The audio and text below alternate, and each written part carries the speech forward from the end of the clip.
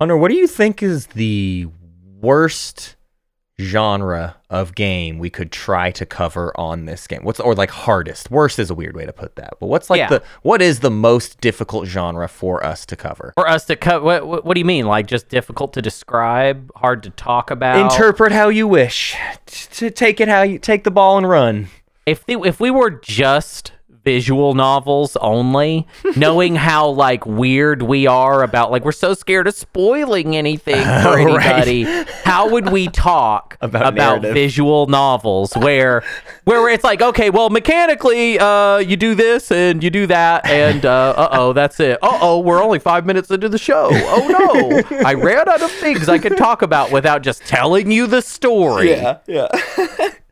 On the flip side, I think we've routinely tried to think about doing an MMO, and then we're just like, what would be the point of trying to do most MMOs? I don't know. I disagree. Yeah, I think MMOs could be really, really fun because what you do is you dig up somebody that was there when that MMO was hot. Yeah, what I'm really excited for is someday we will do a World of Warcraft episode, but we will bring one of our friends on whose life was, in their view, perhaps ruined by World of Warcraft. So it will be a teardown of World of Warcraft because our friend will be like, I have to destroy this game. How about we have our friend come on with a super negative take, and then we have somebody come on that met their wife on World of Warcraft, that met someone that meant a lot to them to meet them in that context. Absolutely. Yeah. And shout our buddy's out, over here being like, it ruined my life. Weird intro, but shout out to the documentary I watched in like college called Second Skin, which is exactly that. It's a documentary about MMOs where it's like, these are the worst things on Earth and they're the best things on Earth, and it's real weird how that works. Listen, I think that MMOs are fine as long as it's like anything, it's like, it's good and you can get addicted to it. It can get its hooks in you in a bad way, right? Yeah. Like, I know a lot of people listen to Old Gamers Almanac every day. You know what I mean? And we don't even make enough episodes for you to listen to it every day. So there's a lot of people that just kind of re-listen. And there are a lot of guilds forming. People are actually kind of interested in maybe raiding Old Gamers Almanac, which is where you show up at our door with 50 of your friends and you punch us and steal our fat loot. Let's go!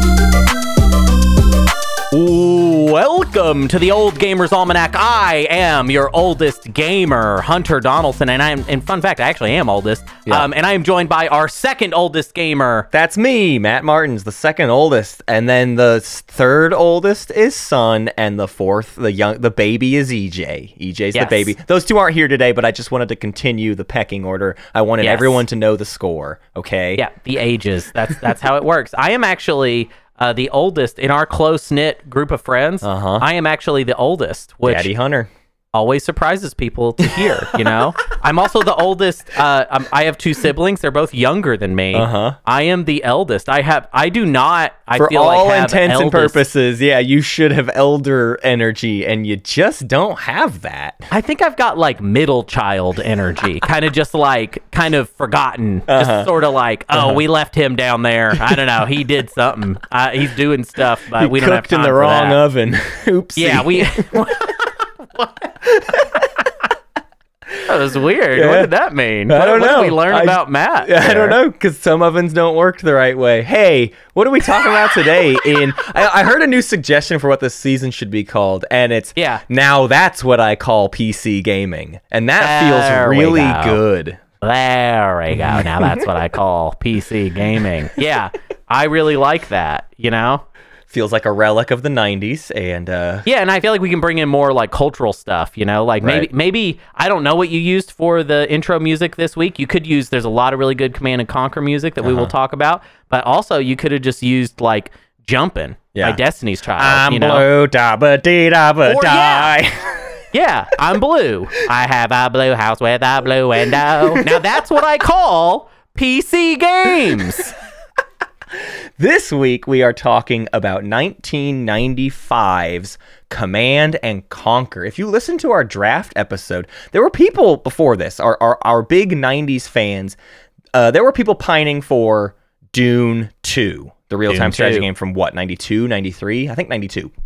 And we had it on the list for a bit, and then we sort of found some compromises, and we made our way to essentially Westwood's follow-up to Dune 2, Command and Conquer. And Command and Conquer is highly regarded as one of the real-time strategies that really elevated real-time strategy games out of the kind of the older RTSs before this one and before before maybe Warcraft 2, where much more like static in how the camera angles felt, very blocky. It felt a bit more spreadsheety, and these started to feel like actual graphical things going on, like models on the screen rather than like an interface.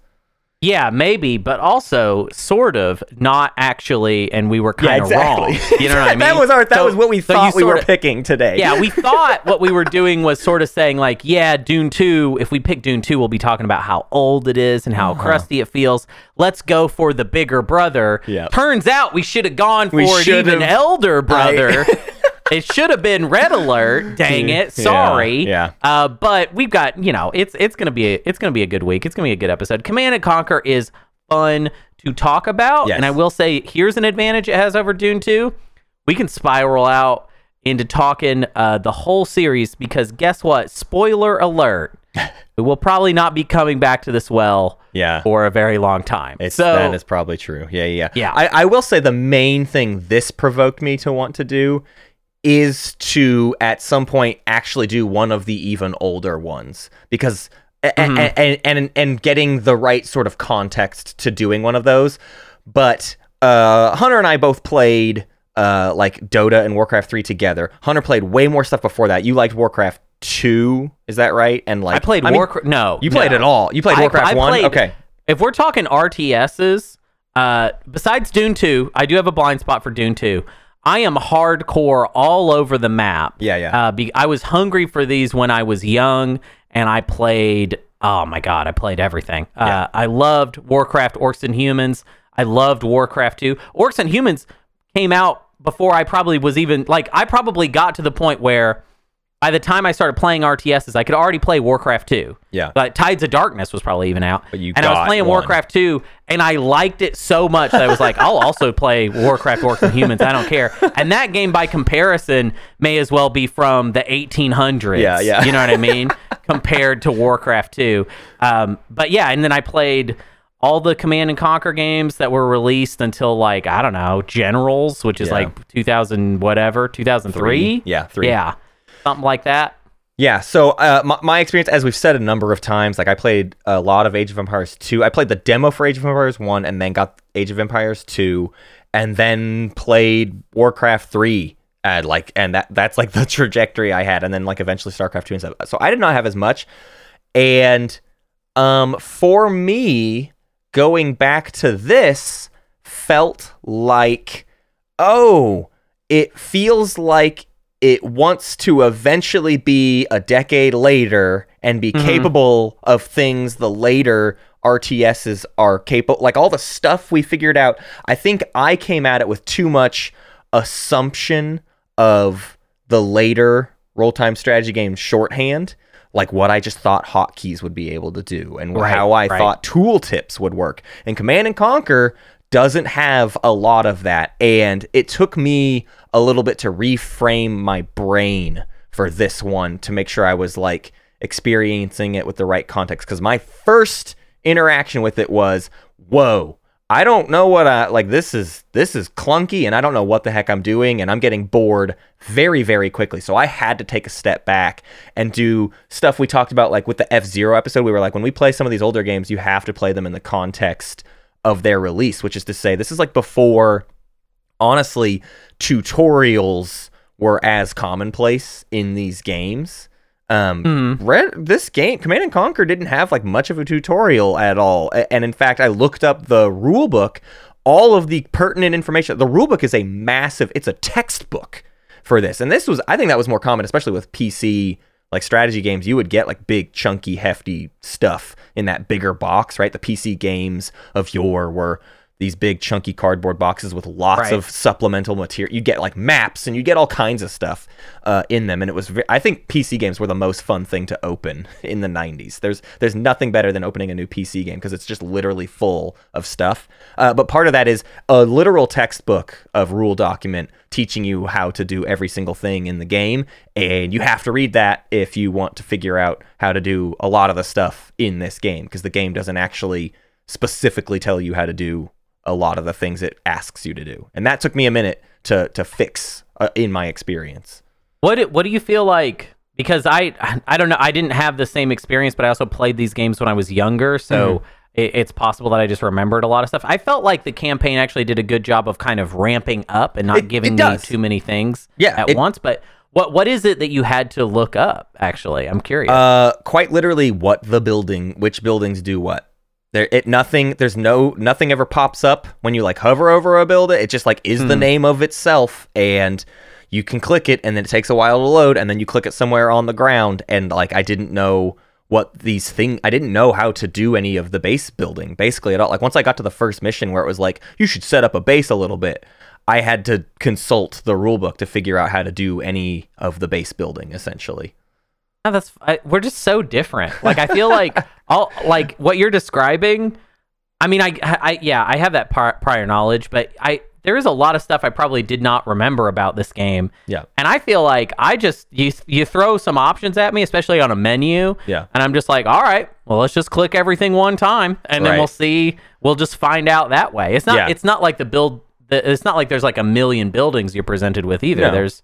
Especially at the beginning, there's only like a few. Yeah. There's like 2 the first time you get a building mission. There's like 2 whole buildings. But I'm saying even within that, like there's one mission where you get this big van looking thing, and I just didn't know what I was doing with that. Like APC? I just let it come along with me, and I never used it the whole first mission, and I didn't know what I was meant to do with it. And then it was like the next mission I figured out what it kind of was supposed to be for. All of this is just to say, like, I had to better onboard myself in like looking through some of this stuff, because I couldn't just, I don't know, like figure it out. And I don't like, especially in RTSs, I don't like failing a mission, because some RTS missions can take a long time. This game especially, in a couple instances. This game sometimes is like, kill every single thing on the map, and you're like, okay, I'll start just hunting for all of the little guys that are just sort of running around in all the various corners, and I got to find every single one of them, and it's going to take me 45 minutes, 30 minutes, whatever, to like find everybody or whatever. So I don't know. I have so little patience for that. I don't want to get it wrong the first time, right? I want to know what I'm doing in the mission so I can not have to redo it or whatever.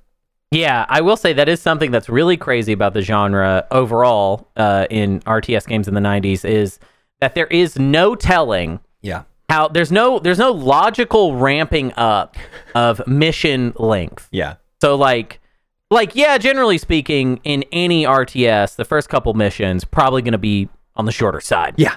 But after that, all bets are off, buddy. There might be a 15-minute mission followed by an hour and a half. Right. Slugfest. Right. That you lose right at the end. It gets way too hard right at the end, and you got to do it again. Yeah.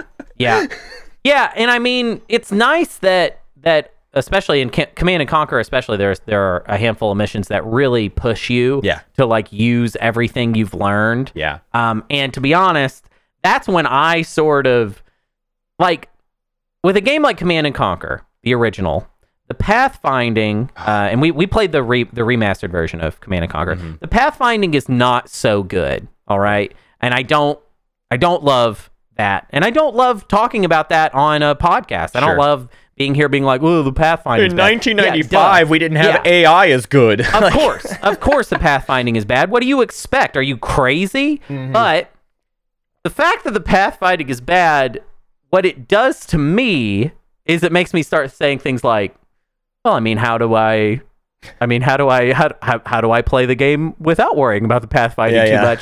And it makes me do things like build my base out to Yeah. the enemy base.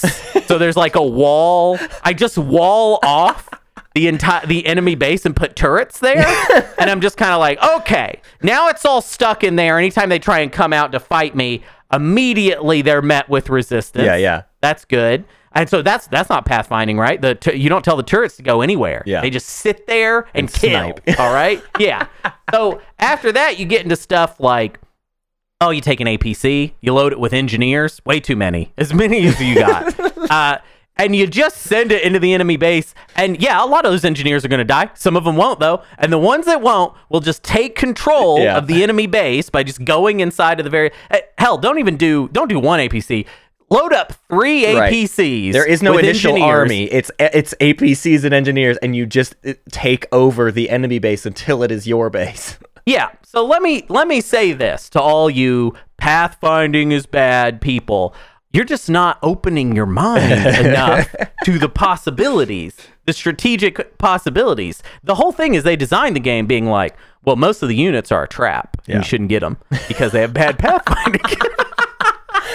So you say that, and honestly, that is part of how I feel about these old RTSs, is they are all quite ambitious. And that's why in 1995, it was amazing to play Command & Conquer, because you had played Dune 2, and you see the step up, and you're not aware of how much simpler and easier things can get later. You're just like, oh my gosh, they pulled off doing this. But to me, old RTSs all feel like they are striving for the comfortability that we would later accomplish much further down the road. Even to the extent of, maybe I'm wrong here, but I tested this a few times. I'm pretty sure, like, I wanted to make hotkeys, right? You know, you control one, select a group, control one. That's that's squad little one that I can move around. Select this group over here, control 2. That's squad 2. Sure. And maybe this is stupid on my end, but like, you can't have one thing exist in 2 groups at once, which later entries of this genre you can do, because what I like to have is my little squadrons, but when I need to select everything, I got a hotkey that's got everything in it, and it's like, everybody go home or whatever, right? Sure. Rather than 1 go home, 2 go home, 3 go home, 4 go home, 5 go home. Okay, there we go. Like, so that stuff, it's just little things like that are unfair to expect of this game, but I can't help but sit there and be annoyed by it. It's not a complaint of how successful the game is. It's a complaint of playing a game in this genre this old in 2023. It's just a lot harder to come back to these older RTSs. Yeah, and I think a lot of it has to do with, and one reason that Dune 2 may have been a better choice overall is I think scale is a really big factor. Right. Whenever it comes to playing an older RTS, Command & Conquer, it is really ambitious. When you have so many units on screen, pathfinding as a hurdle becomes more intense, and the micro and what hotkeys are available is the same deal. And God forbid you need your units to cross a bridge. I tell you what, the second there's a bottleneck, you don't do that. You don't have. I mean, if the units need to cross a bridge, you give up on them. You send like one unit forward, and that's how you do it. But you basically just leave them for dead. I mean, they are dead basically. God, there's this one mission that drives me so insane in Command & Conquer, where at the very beginning they're like, "Hey, there's a river. We're going to send some boats downstream, and the boats are going to attack the enemy, and they'll help you." And no, they don't. They don't at all. They just get blown up like right away, because it's like, dude, I'm not ready. Like, I'm not ready to do this, especially with my like non-pathfinding style. Sure. It take me a minute to build my base the size of half the map. So that's tough. But the other thing about that mission is that it's divided in half. You got like your upper area, and you got your lower area. The lower area, you're given a small set of units, and you're just told like, these units better kill everybody on this side. Yeah. Otherwise, you will never finish this level. And of course they die, right? I mean, they leave like one guy on the south part of the map, and then you clear everything out. It takes like, it's really easy. It takes like maybe about 15 hours, maybe 16 hours. It's just like 3 days, 3 days straight of playing. Just a chill RTS game. It's not a big deal, all right? And now you've built out, you basically you've created a new state, all right? Yeah. The state of Nod Tucky or whatever. And then you look at, you're like, where are the rest of the bad guys? And you're like, oh yeah, they're on that southern part and that's like hours ago. You don't even remember that part. And you're like, wow, that's really where it is. And it's so funny because in that level in particular, once you have eliminated all of there are these like kind of patrol, they're like radar antenna things. Once you destroy those, you get a superpower, which is that you can launch just like a missile at something. And we're like, okay, so that missile will kill that. It don't kill stuff in like one hit. It kills stuff in like 12 to 16 hits. Needs 30 missiles. And it's on a cooldown timer. So let me tell you something.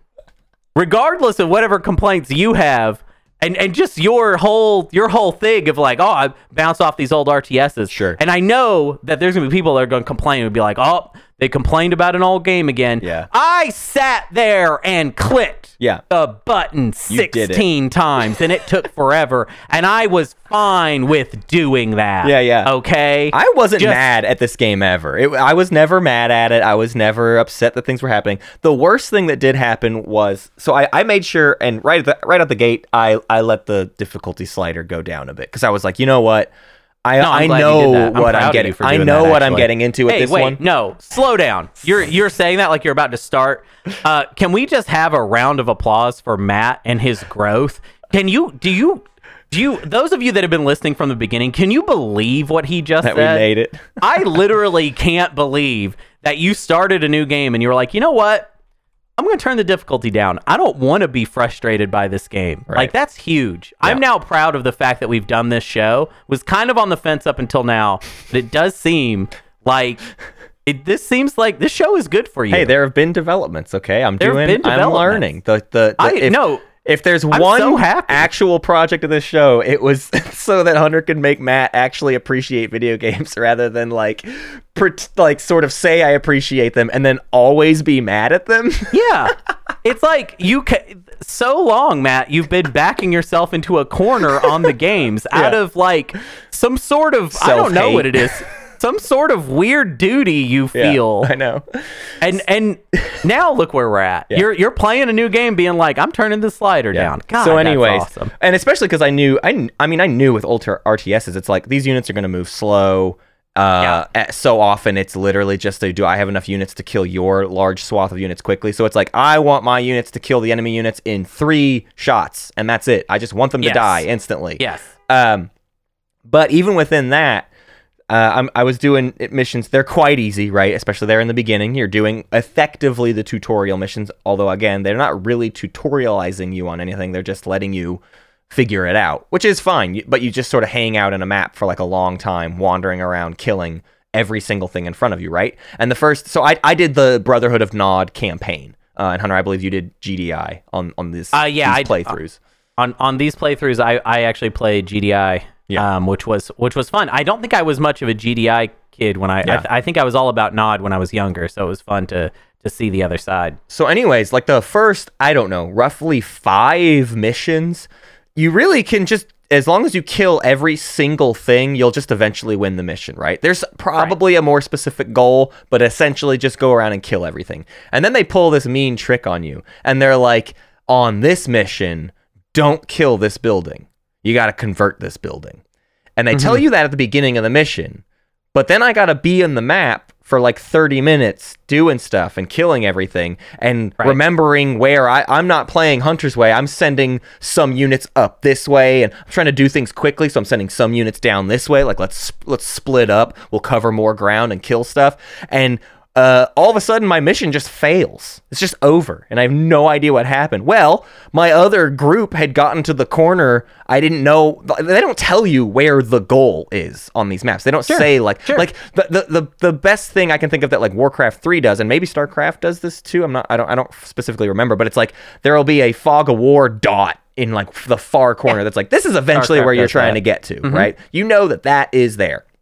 They don't do that. You're just wandering around Command and Conquer maps until you find it. So my guys killed they killed the base the one building I wasn't supposed to kill, and I had to redo that entire half-hour mission just because it's like, okay, I gotta babysit these dudes now, because if I get too close to the corner of the map where that one building is, I'll forget to kill it or whatever. So like these long missions are also bad for Matt's infant memory brain. So that is the extra complication I have on top of these. So honestly, my take is I knock these down to easy mode for the game because my brain plays these games on hard mode because of the way that it is. Sure. Yeah. The fact that you have to remember stuff means that, like, if we make it hard moment to moment, there's like, it's already going to be hard on the macro level. Let's at least turn it down on the micro level a little bit here. Absolutely. Yeah, that is completely reasonable. And I would encourage anybody that might be interested in early real-time strategy games to like approach Command and Conquer in that way. This game can be really frustrating to play, but it's not necessarily because of intent designer side. It's just like, this is what the expectation was for a real-time strategy game at this point. Yeah, and that's my biggest takeaway to all of this is I referenced earlier, like I eventually had to like come around to this and like do some work to help me appreciate it. And what that work was, this is my guide to, if you're like me and didn't play like any of these kinds of games like at all and you want to check it out, don't just go boot up Command and Conquer. That's not going to work. I think it is free on Game Pass, the remastered thing or whatever. Anyways, my advice to you is this. First, go to YouTube, boot up a video of Dune 2. That's the game by Westwood Studios before this one, right? That's the last thing they worked on before they did Command and Conquer. Watch a little bit of Dune 2. If you really feel like it, go play some Dune 2, but mostly just look at the thing. Even just pull up pictures and be like, whoa, it looks like that? That's some old stuff, okay? Put that in your brain for at least 5 minutes, then boot up Command and Conquer. And you'll be like, oh, wow, now I see how large of a leap graphically we've made. This is a big deal. You get to be wowed by that, right? I think that's an important factor to this, is get wowed by it. And then, before you actually sit down and play Command & Conquer, you got to sit down, you need to read that rules book. Treat it like a board game. Treat it like, I don't know, any of these other things where you need to do your homework first a little bit if you haven't played any of this genre, right? I'm not saying like if you played all these other ones, you're probably going to, like Hunter did, you'll click into it. But if you're like me, you need to sit down and you need to do your homework because the game in 1995 expected you to do that. It gave you a big chunky rule book and said, read this first and then you'll know how to do the strategy thing. We're going to overload you with strategic information. Honestly, I drew so many comparisons to Advance Wars with this game. Where it's like, Advance Wars, what did we say about Advance Wars? Like a 17 mission tutorial to teach you everything in the game, and then you're allowed to play the game. And how much of Advance Wars was missions where it's like, I don't know, you just need to like keep pushing out units. You'll eventually win. You'll definitely eventually win, but you just have to sit there with it for a long time and just kind of keep funneling units into the enemy's face, and you will eventually win that. That's a bit how I felt with Command and Conquer. Yeah, it does feel like, you know, the deeper strategy stuff is not quite there yet. The units are not. There's definitely a lot of uniqueness packed into each unit. Yeah. But it does feel like, you know, at the end of the day, there's a lot of like weird, cheesy stuff you could do, which is like kind of how I play these games. I think until you get to, I mean, even Warcraft 2 is not even quite there. I feel like StarCraft is when you get to the point of like, all right, these units all have very different functionality in battle, and it's very like kind of intuitive how you might utilize these different units and their abilities. I will say this though, and I was kind of trying to get to this point earlier. In your whole look at Dune 2 and then look at Command and Conquer thing, I do think that Dune 2 might, and this is a big might, and I am saying this from ignorance, listeners, okay? And I'm admitting that right now, so you do not have to say anything in your feedback on this particular comment. Yeah. It looks to me like Dune 2 might be easier to play at this point. Yeah. The AI might be worse. The pathfinding might be worse. But it might matter less. Like, what do you need? What do you need the units to do in Dune 2? My point here is scale. Command and Conquer is a lot of units on screen. A lot of them are really small, like your infantry units. Really small, and you can have a lot of them, which, magnifies that problem. Dune 2, Warcraft, Orcs, and Humans, he ain't got a lot on screen. Okay, Yeah, exactly. Pathfinding is bad in those games as well, but how many things do you actually need to get to the bad base so to win the game? You know what those games look like to me at this point? I think we came back around to the Dune 2 style strategy game in mobile gaming, because you don't have a lot of interface control in mobile gaming, and mobile strategy games picked up where the very old strategy PC games left off, where it's like, I click this button here and I send the things about 4 inches to the right over there, and that's as far as anything can go. That's as big as the screen is. And yeah, I'd be interested to see if that bears fruit in eventually playing Dune 2.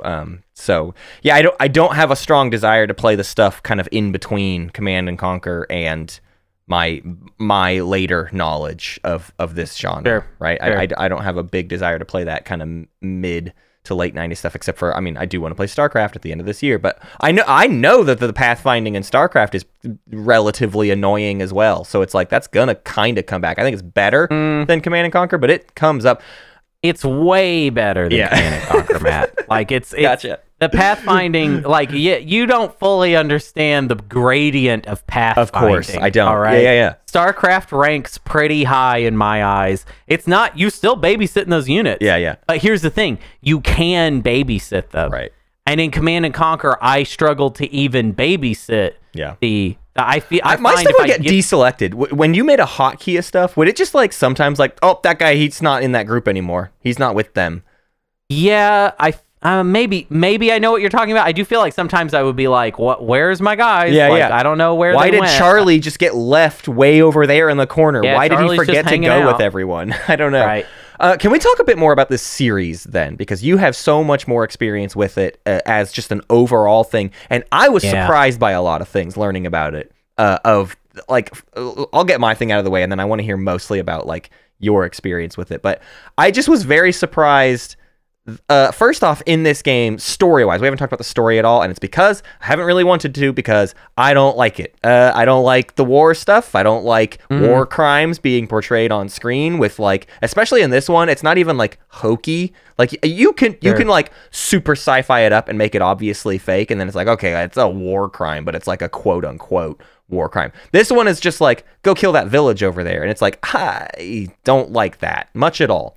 So anyways, this series, it sounds like later does that, gets hokey, gets really silly, has some fun with it, but this game felt like it wasn't sure what the tone necessarily was.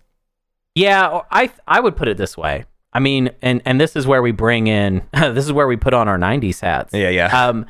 In the 90s, there was, I believe, an edgier, maybe darker sensibility when it came to comedy that has affected a lot of stuff that doesn't look so great in, the light of day here in 2023. And I think Command and Conquer has a little dose of that. The problem is that it's not, until you get to the later games, it's not super overt with its comedic sensibilities. And then also later it sort of drops them too. Yeah. It's very unsure of what exactly it wants to be as far as comedy goes. I mean, we all know the clips of Tim Curry from Red Alert, and that is, well, who knows? Maybe that's also cringy. It's Tim Curry. Who knows? I don't know what they told Tim Curry. I don't know if they told him to do that or not. And I would say every time I've seen Tim Curry on screen, I've always thought to myself, I don't know if they told him to do this or not. It's entirely likely that Tim Curry knew better what Command & Conquer Red Alert needed to be than the writers of Command & Conquer Red Alert, and Tim Curry made some creative decisions on their behalf. Let me offer an alternate theory. How about this? Tim Curry is a comedy cowboy, don't give a shit.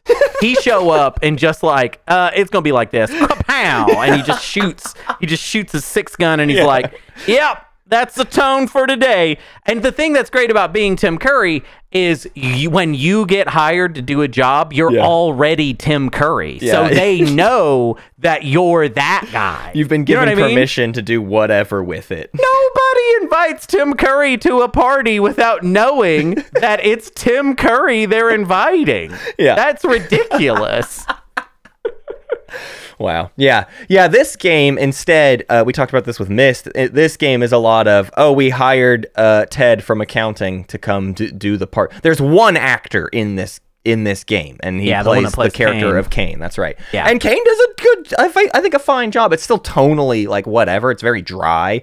The Brotherhood of Nod campaign across the board is dark, and it almost doesn't even feel like it's winking at you. It feels like it forgot to wink at you, even though it meant to be winking at you. But because especially the first guy you get, he's just a guy who doesn't really know how to act, and he's doing a fine job. I don't mean to disparage this dude that much, but it just comes off with like a really weird tone that makes me unable to decide if this is aware it's about committing war crimes or not. And like you said, it's 1995. It's grunge era humor. Like, I don't know. It is what it is. It's also, I mean, just to get a little geopolitical on it, it's, I think, and I might be wrong here, but I'm one of the old gamers. There are older gamers, and I'm talking about y'all a little bit, but I think in the early 90s there were a lot of people that sort of had this belief that it was the end of history,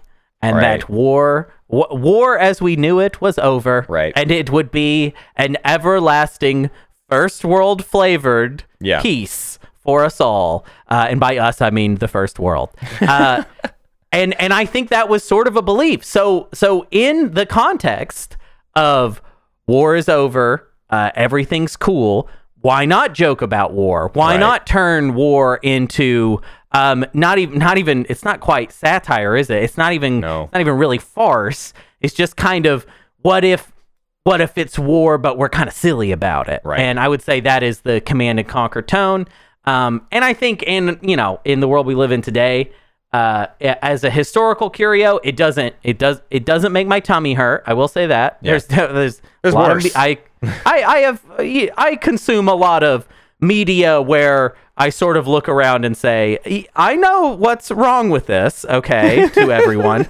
And sometimes there's no one there, and I'm just saying it out loud in the dark. But I would say that this is not so bad that it really hurts my tum-tum, but I do think that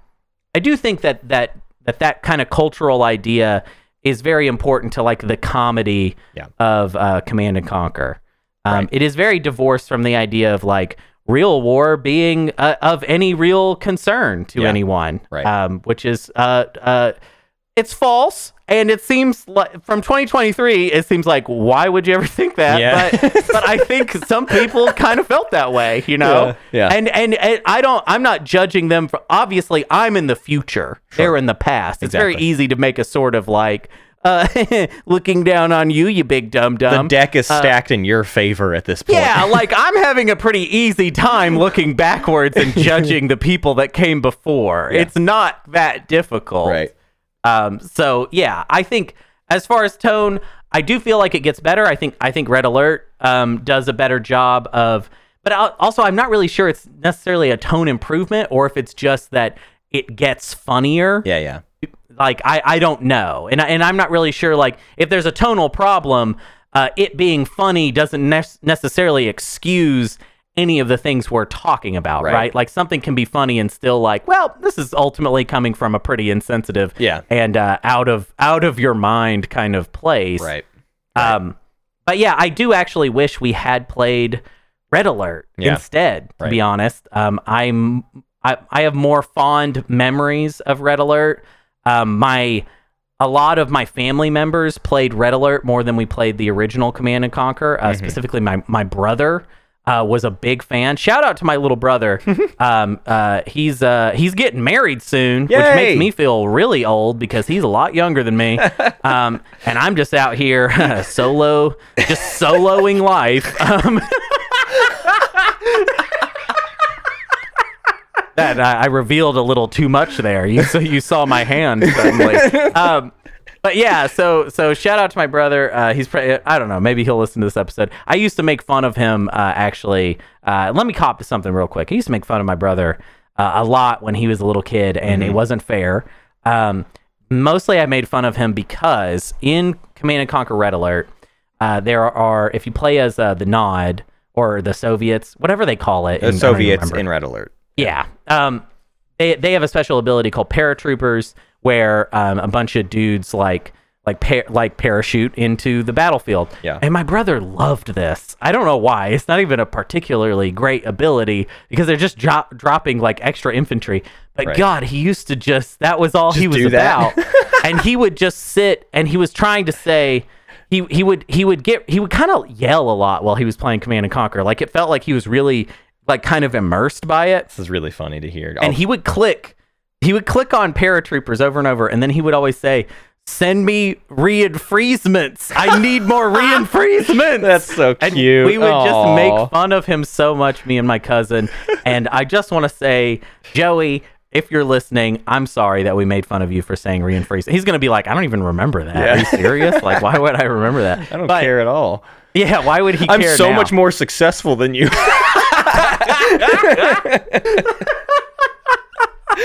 It's true. He's closer to a traditional idea of happiness. But yeah, so yeah, that was my kind of Red Alert times with my brother. And you know, like I'll say this, like the thing about RTS games, especially for younger children, this was true of me, and I think this was definitely true of Joey, is that they create kind of fun, weird, sandboxy type experiences. And this is like before the idea of the open world sandbox is really a thing. Right. An RTS level, if you're not focused on the goal, provides you a lot of weird opportunities for spontaneous play. Right. My easiest example of this is, and this, I don't know, this is either going to hit with you, you're either going to know what I'm talking about or you're not, is chopping wood in Warcraft 2.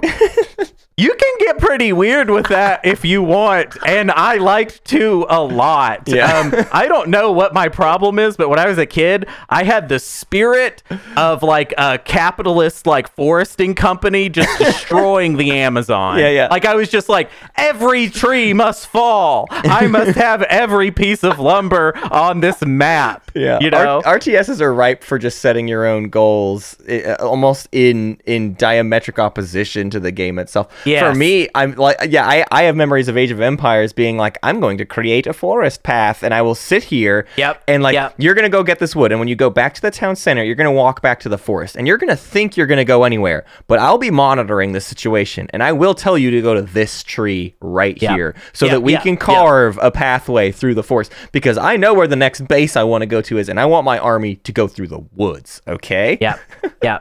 And if anything, one thing I want to say in favor of the earlier RTSs is that I think because they were so goofy and maybe not And clunky. as and- tightly designed, Yeah. they allowed for a lot more just kind of farting around in them. Whereas by the time you get to StarCraft, that's like a focused game, and it's a better game. I'm not going to argue that it isn't. Right. But it doesn't leave as much room for just stupid screwing around business. Because in StarCraft, it's dumb that, like, there are base spots. Like, look, there's a ring of crystals, and the Vespene Geyser is right there. Like, this where base go. Whereas in these other games, it's like, I can put stuff wherever I want. Wait, if I can put stuff wherever I want, it means I don't need to build... in Age of Empires, I do not need to build a barricade and walls. You see, my villagers' houses are the walls. Right. That's how I build the box of my settlement. It is just the homes of my people. Right. Now, I will say this, in StarCraft's favor, and in Warcraft 3's favor as well. Yeah. That's when, if you want the goofy stuff, that's when you get into the custom map experience. Oh, sure. Which I'm sure existed for Command and Conquer. Like, I'm sure there's, like, mods and stuff. Yeah. I did not experience that with Command and Conquer until Tiberian Sun, and then I got way into mods for that game. That game got way deep on, we could play...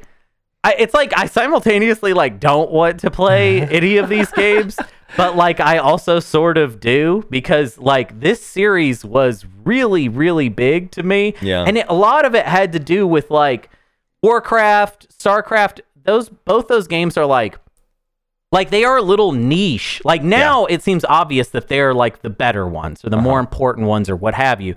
But Command and Conquer was a lot easier for like a normal person to grasp. Yeah. So my entire family looked at it and was like, "Oh, I get what this is. It's like Risk in a computer war game. game. Like, Yeah, exactly. I know what that is. You Right. know, like you look at like Warcraft 2 and you're like, what? So they're like little. It's like a fantasy thing. Are they like? Is this a role playing game? Like, what is this D&D? What is Right. this?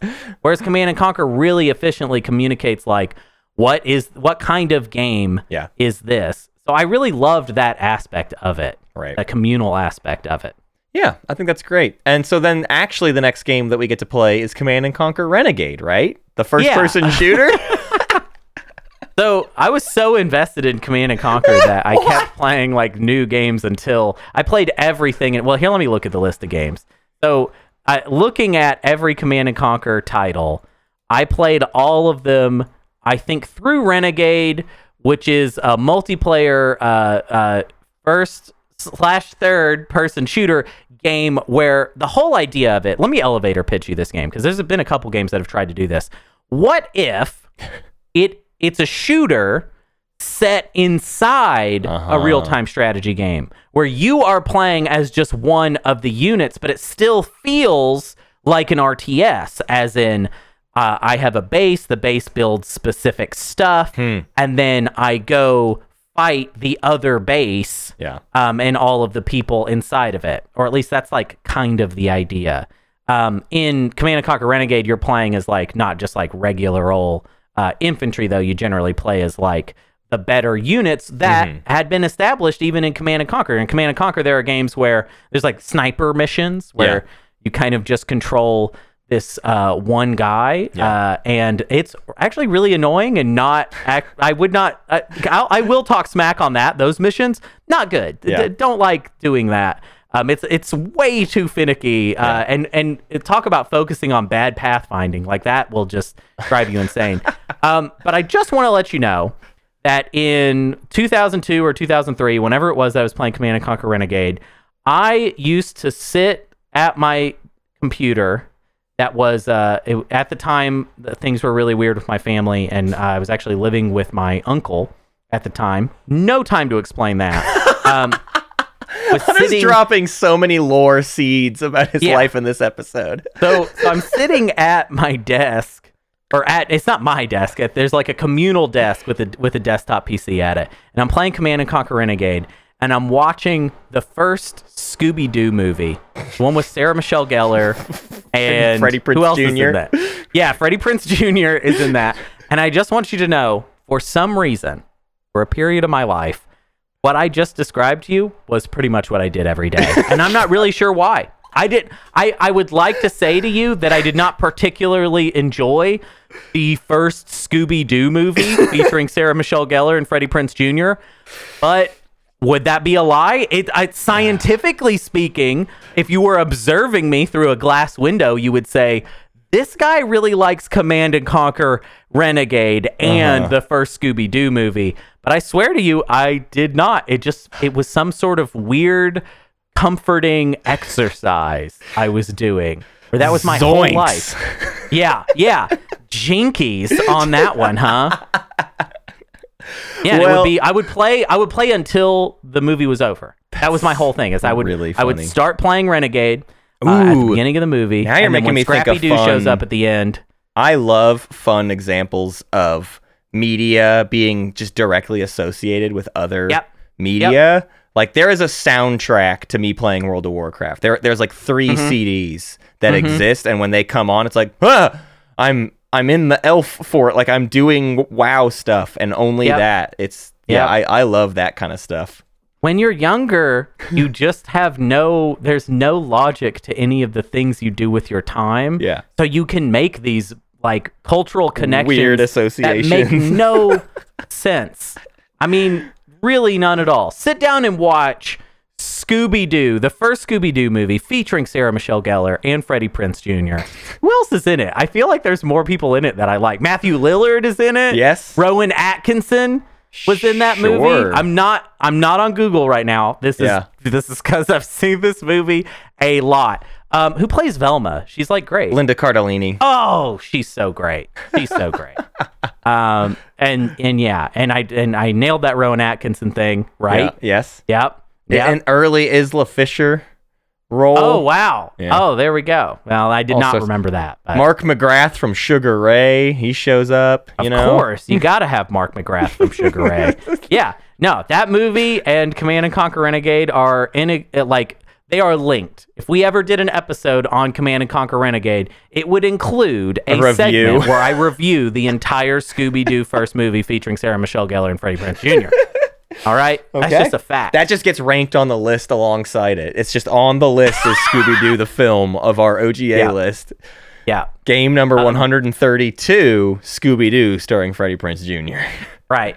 My last thing with this series is I just want to say that, the Blizzard games I feel like have been fondly remembered, or not. I don't know. My Blizzard's in a weird place right now, I guess. But Warcraft 3 Reforged was pretty bad, I heard, or whatever they called the remaster. Yeah, it's that. It does feel like their legacy has maybe been a little bit tarnished, but it feels like Command & Conquer has just been forgotten a little bit. And I don't think it deserves that. And also, I just want to say, we played the remaster, which is out, and it has the original Command & Conquer and Red Alert, and does it have Red Alert 2 as well? Oh, I don't think so. I don't remember. Oh, okay. Maybe it's just the first two. Regardless, it's great. It's been lovingly preserved. It has that beautiful, you can switch between the old graphics and the new at just a button press. I love that feature. It has all the music. Although I will say, I do not like the new graphics at all. I switched a couple times. Yeah, I personally was not a fan at all, but that's okay. I'm happy it's there and easy to switch back and forth. Right? I'm unaffected by not liking it. You totally do not have to play with the new graphics. And I like the way that the entire soundtrack is kind of just dumped on a playlist. This is so appropriate for an RTS, right? Right. There really wasn't... The music of Command & Conquer is notable, but they really did not tie it to specific levels in my mind. Feel free to disagree. The remaster does a very smart thing of just sort of giving you just a playlist. And which ones do you want to listen to? Just throw them on. Just throw on whatever you want. And I, to be honest... I don't actually think maybe the music isn't actually good. I'm just nostalgic for it. Yeah. It probably isn't stuff I would listen to on its own. Yeah, but when I'm playing Command & Conquer, it feels good. I didn't like it, but I also was already not into the tone. To me, is oh, cool, bros blowing up villages in Africa while metal music play, or not butt rock plays. Sure. It wasn't my vibe, but it's fine. It's okay. I'm not gonna sit here and complain about it. Well, you're just not much of a Command & Conquer Renegade, Scooby-Doo Mystery Squad. Yeah, I just am not. I don't have that in me. You're not hanging out with me and Sarah Michelle Gellar, all right? Me and Freddie Prinze Jr., all right? You're just not. You're not with me and Matthew Lillard, all right? You're not. You give me so much grief on this show for the weird games I've played, and I'm glad to now have one good little reference point of how weird of a little freak you were sometimes. Well, too. here's the thing. I'm glad to have that in my little purse. Yeah, but you ain't played Command & Conquer Renegade, and guess what? I'll say something right now. I think it might actually be good. Well, we'll see. We'll do it. It might even be a good game. Could be fun. Could be fun to try. I'm down. I would rather play it than any of the other Command & Conquer games at this juncture, where my head is at, wanting to do more RTSs in this pipeline. I want to do Renegade first. There you go. But yeah, it is sad that ultimately the series kind of goes away as the RTS sort of dies. Once you get to the 2000s, everything just gets kind of weird. I don't know. It's like people just get tired of the genre, or the genre doesn't innovate enough. It's just nobody cares. Oh, it's just this genre just exists, and it's weird to see nobody care about it. I don't know. Yeah, I mean, I was still hardcore through the 2000s. I played Lord of the Rings, Battle for Middle Earth, and Battle for Middle Earth 2. Wow. I stand this genre for a very long time and was in denial about it not really being a great time. Yeah. I think I perhaps should have been more into it, but also we had a trash PC for so many years. Right. I mean, I was incapable of playing good PC games for the longest time. But hey, let's rank this puppy. What do you say? Yeah, we do have to rank the puppy. And this is where I really got to show my hand. Yeah. And let you know that while, I'm trying to stand this franchise as hard as I can, but when it comes to games I liked playing that are on the list, I got to be honest, it doesn't really, I have a lot of fond memories of it, but compared to the list, which as we've established is mostly good games, I do feel like, especially after the Myst episode, I do want to emphasize it's mostly good stuff on the list, which makes it kind of competitive for getting up very high on it. Now, that being said, I also want to join the detractors and say that Matt and EJ clearly did miss dirty, okay? I do not co-sign at all. I wasn't even on that episode if you listen to it. I want to play Riven at this point. Like I'm ready to I'm not like giving up on Myst. I want to play Riven, and I'm going to like open my heart so much more up to Riven just because of not doing Myst right. Like I'm ready to just like let's make Riven a thing I'm into. Let's force myself to at least try being into it, So I'm ready to do that game. Yeah. But yeah, Matt, do you want to start with where you want to rank Command and Conquer? Yeah. I have at the very least a kind of range, which is to say, we played 2001's Black and White late in last season, and I liked this more than that. That's for sure. Black and White is a similarly beloved by some kind of thing, and then you play it and you're like, but why though? It's so obtuse. And this at least isn't like obtuse. It just shows its age, right? That's it. Right. The only thing Command and Conquer is doing to you is showing its age. Everything else, it is doing successfully, right? So I think the ranking today, I don't want anybody to think anything we're going to rank this game on is a mark of quality. Today is purely about taste. At least for me, it is purely a taste thing. I think Command and Conquer is a great game. Like I said, I did that home. I went back, looked at Dune 2. Oh my gosh, I can see how much of a leap forward. This is like a technological marvel. This is an amazing thing that gets to exist. But it's just a flavor I don't like at all. Okay? Yeah. So that in mind, I put it in other flavors I don't like, and it has to go. So 71 on our list is Myst, and it's got to be below Myst and above Black and White. So that's 71 to 77. It's in that very close to the bottom, but not actually bad game territory. Yeah. I think I absolutely agree, although I don't agree with Myst being 71, but that's just something for another day. 71 Myst to Black and White seems correct to me. Yeah. I definitely like Command and Conquer, I would say a fair bit more than I like Black and White, but I really don't like Black and White, so that's not saying a lot. Yeah. Do we want to talk about it versus War of the Monsters, number 76 on our list right now? Yeah. What I just realized is I didn't actually rank Command and Conquer on my personal list before we started this, so I'm like looking at my personal list kind of in conjunction with this conversation. Yeah. And War of the Monsters is the spot my head had just gotten to.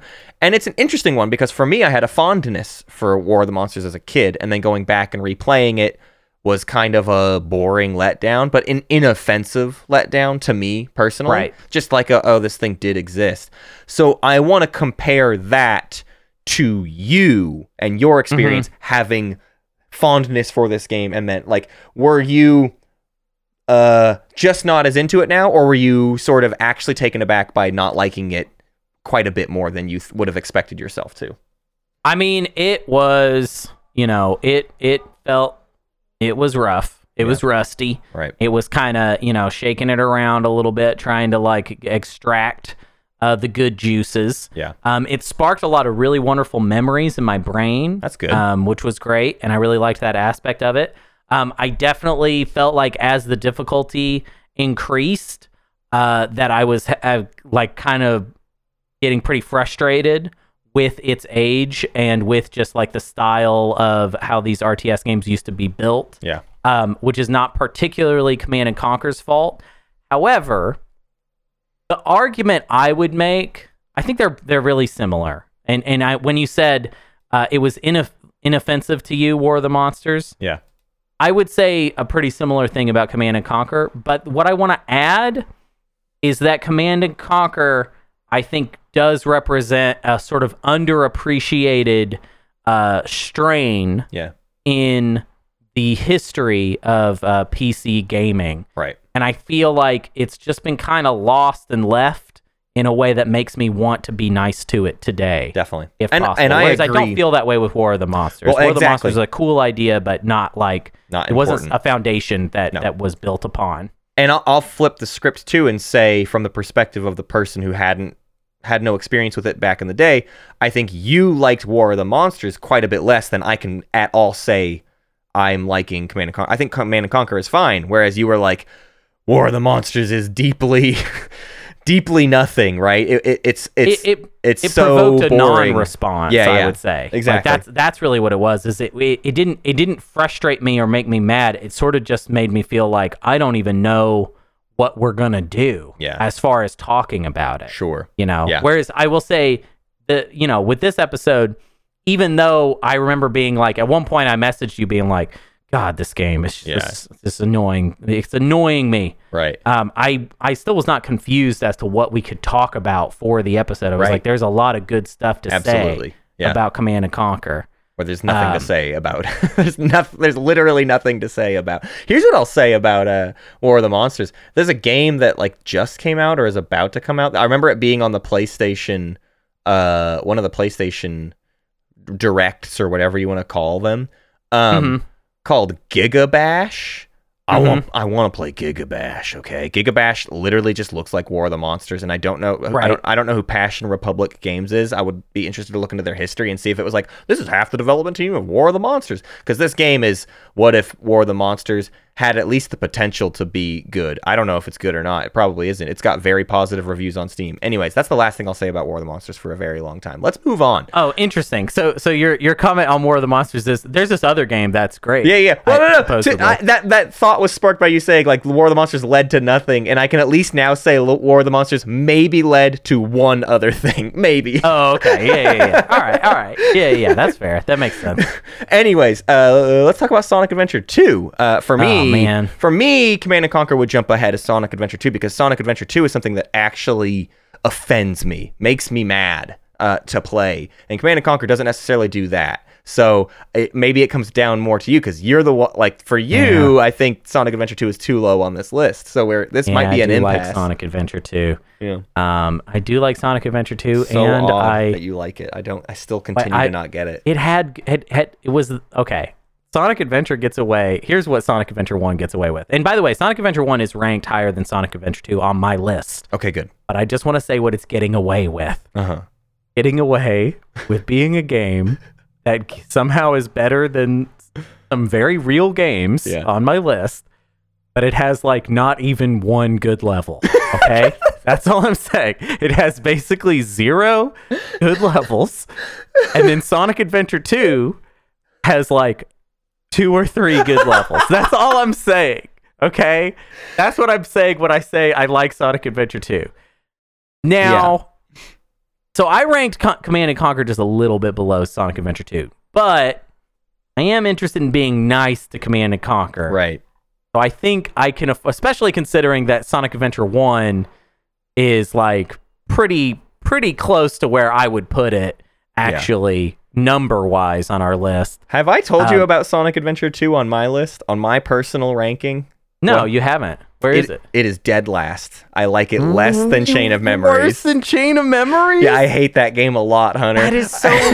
that doesn't even make sense, Matt. Because it's... Come on. To me, I like Sonic Adventure, and Sonic Adventure 2 is what if we took away every single thing Matt likes about Sonic Adventure? To focus on the game part. So no, that maybe the game part I actually just don't even agree. I sometimes. think there are some good Sonic Adventure levels. That's where we differ. Okay, you did not play through all of Sonic Adventure 2, okay? So when we're talking level-wise... Dude, I made it plenty you can't far. go toe-to-toe with me on that one, bud. I sat there and I played the last Sonic level for an hour, okay?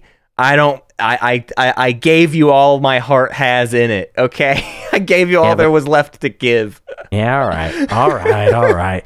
Let's put Command and Conquer above Sonic Adventure 2. I'm fine with it. Okay, well then next up is Halo 2.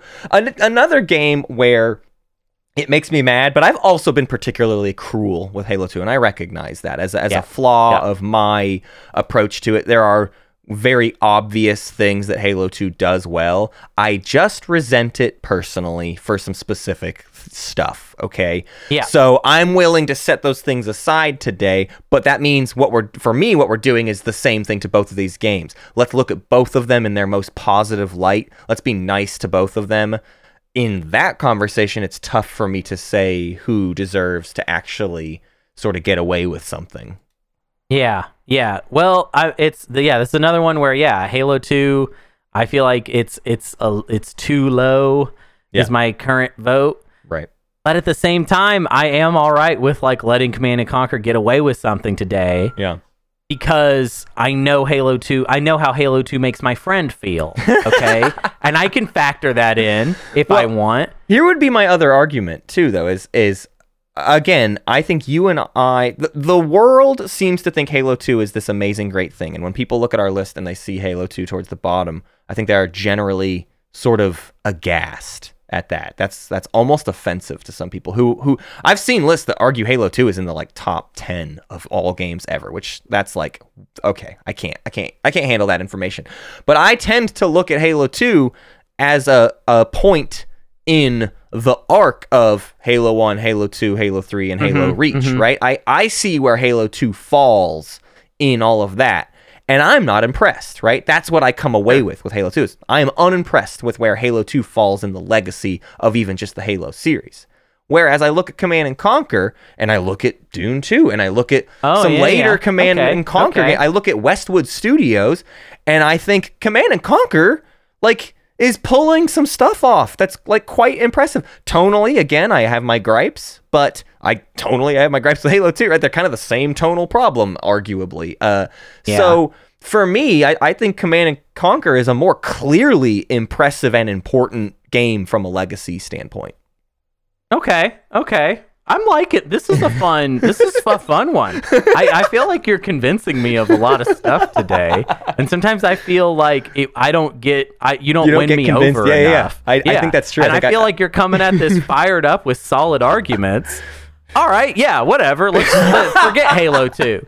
Let's put Command and Conquer above it. That's really fun. I will say, so the next game on the list, yeah. our number 73, is GoldenEye, and that one I feel like we have done way dirty. Oh, I definitely. do not like GoldenEye's placement. Yeah. I felt like that was some groupthink stuff too. There were 4 of us. We let 2 other people on the podcast with their opinions. It's a bad We let idea them every influence single time. stuff? Yeah. Every time it's not just you and me, it's a bad placement on the list, turns out. And Yeah, even when it's well, just the two of us, it's a bad placement on the list. Well, yeah, that's definitely true. I mean, I don't even want to talk about the terrorism that Son Sanders did on this list by placing Anachronox at number 63. Literal insanity. And we won't be able to fix it now. Yeah. I mean, y'all know how it works. We're not going to do a re-ranking until we get past episode 100. Yeah. We got to sit with the Anachronox where it is for so long. And guess what? We might even invite Paul to the re-ranking, so he might commit another atrocity. Here's my question. Let's get this out of the way this way. I don't have much to say about GoldenEye. I agree. Command and Conquer should go under it. We've been doing GoldenEye dirty, and I look at Killer Instinct 2, and I'm like, Killer Instinct is fine. I don't see. I have no compelling argument to put Command and Conquer above it. Yeah. This is where it goes. 74 on the list is Command and Conquer. It's a good game. Right. Everyone should recognize that at the very least, the top 75 games of this list of 79 games are great games. Okay, Yeah. that's what this list is. So don't come at me that it's this low. It's not even for me. It's top 76 because I like Sonic Adventure 2. There you go. Like, So- it's mostly good games. Anyways, thing I wanted to talk about now after all of that is so last week we talked about that we're going to do this fun little project after 100, which is we're going to re-rank 10. And thank you to everybody who's voting. If you want to vote on 4 of the games we're going to re-rank, go join the Patreon for OGA. And for the month of April, you can vote. So if you want to get your vote in, be a patron this month and go vote for the list. I won't reveal the top 4 right now. I think it's nice for this one to be a mystery to the public. They don't get to know They don't get to affect the order. But we've got 4 games right now that I'm very excited for. If anything else in the like top 10 were to sneak in, I'd also be excited. And then Hunter and I are going to pick a bunch of other games to make 10 games, or I argue we will probably end up doing 11 games because the argument keeps happening that everyone wants to replay Disco Elysium, and I think all 4 of us, you, me, EJ, and Sun, all have to do the Disco Elysium episode together, which should just then be an 11th thing that we do. Right. So, okay, outside of all that, here's my question for you, Hunter.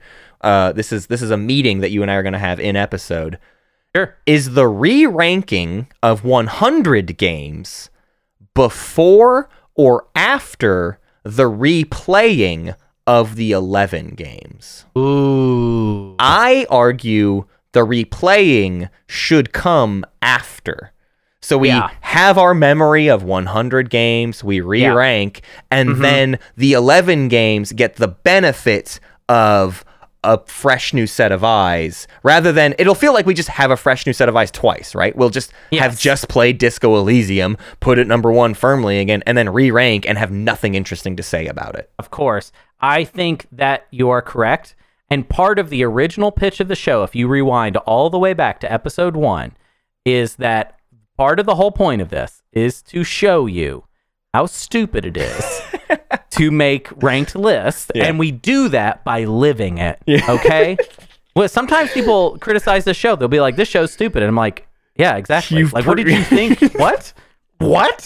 We're showing our work. Yeah. Like, you know, other people, these people put online, out a list. They put out a list and editorialize it, and we're saying no editorialization. Look at the process and how buffoonish it is. Some sort of wizard that went on the mountain and divined spiritually this list. We are not. We are bumpkins. Yeah. We are dirt people putting our opinions out there loud. What I'm telling you is, if IGN tells you there was a process to putting together their list, liars. That's a lie they told you, and you fell for it, you fool. You fell for their lie. I don't care if they outlined the process. Yeah. There's probably 15 people on their team.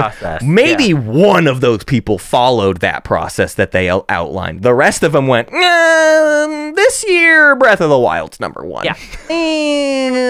That feels right. And that's what it is. It's all cowboy diplomacy, y'all. It's not real stuff. But that's why the show is so fun, because we're just cowboys out here cowboying around. Yep. With our opinions. I encourage you to disagree. I encourage you to make your own list of exactly the games we played. And I know you're thinking, Hunter, I don't want to play every game y'all have played. Don't play them. Yeah. Just rank them. Just cowboy up and just make your list and be like, I haven't even played half these games. I didn't. Whatever. I didn't play all of them. I didn't play some of the games I said I played, okay? Yeah, Matt lies about playing any of these games. Matt ain't played none of these games. All right. You think Matt has time to play a game? Have you been listening to the show? Speaking of, next week's episode is Yakuza Ishin, a game I definitely will not be playing, and Hunter will get to be joined by Matthew, you are incorrect. Incorrect. A factual inaccuracy has been expressed on the show. I know what you're going to say. The game is called Like a Dragon. I was literally going to ask that question. We wrote it down as Yakuza Ishin, and I'm like, that is not what it's called. Was it at some point called that? It's the colloquialism. That's the casual name for behind closed doors only. But listen, okay. They're trying something, okay, everyone? They're trying to shift. Sideline. Everybody come in the dugout. Okay, hello. What's up? Let's just Coach. I'm having a real Love thought, you, Coach. All right. Love you, Coach. Listen, Sega is out here. They made these games. They decided that they would be called Like a Dragon in Japan. They decided to call them Yakuza in North America for, let me check, excellent reason that it makes more sense to us for it to be called that. Like a Dragon means, I don't know what that means, Yakuza, that communicates something to me. But then at some point, Sega changed their mind, okay? Now, there's 2 ways we could react to this, everybody. We could just keep calling them Yakuza games, or we could play along with Daddy. And I just want to, that's why we're all in the dugout right now, everybody. I just want to argue, maybe Not because it's a good idea, because it's not really. We don't need it's fine. It was fine the way it was. Sure. Sega. Well, okay, but they stepped on their own toes because they called the game Yakuza Like a Dragon, okay? So you don't even let them get away with this. Okay. Yeah, so in Japan it's called Like a Dragon. But I think that let's just listen. Let's just be Team Sega, and let's just, for fun, when anyone calls it Yakuza, just kind of quietly mention that actually there's been a rebrand and it's called Like a Dragon. And you can even do that with the old games. I don't care. Right. It doesn't make sense for you to do that, but you can do that. Because listen, Sega said they want it to be called Like a Dragon. Yeah. But they just want that. Just give it to them. Just let them have it. As a series, Yakuza is getting talked more and more and more in incredibly high Yakuza, regard. Matt? What is that? I don't know what that is. Anyways, it gets talked so highly of these days, and like first and foremost, it's a long time coming, right? The idea is they've been making these freaking games since 2006, bud. Right. They've been doing this. But everyone's finally sort of like all agreeing that this is like one of the best modern series or whatever. And I think part of that is in line with this conversation about the title, which is I think many of us are realizing Sega has just been getting away with something for 17 years. And we all in the last 5 years went, wait, I just like Sega getting away with it, actually. Yeah. So what I like about this series is just that Sega gets away with it. And it's like similar to our ranking episode of ranking publishers. It's just like Sega's allowed to just get away with stuff because it's Sega. Shut up, nerd. Like, go away. They get away with it. Yeah. Yeah, I completely understand what you're saying. And I just want to make sure that, we're all on the same page here. Sega says a lot of really dumb stuff. It doesn't make sense, but I just think it would be funny if we all fell in line in lockstep and corrected each other about calling it Like a Dragon. So there you go. That's just a little nugget. You can all do that now. So next time when we get to it, I'm gonna play Like a Dragon 0. That will be the first game I play, and it will be called Like a Dragon 0. Despite all evidence to the contrary. Yeah. That's who I want to be. Is annoying, in particular.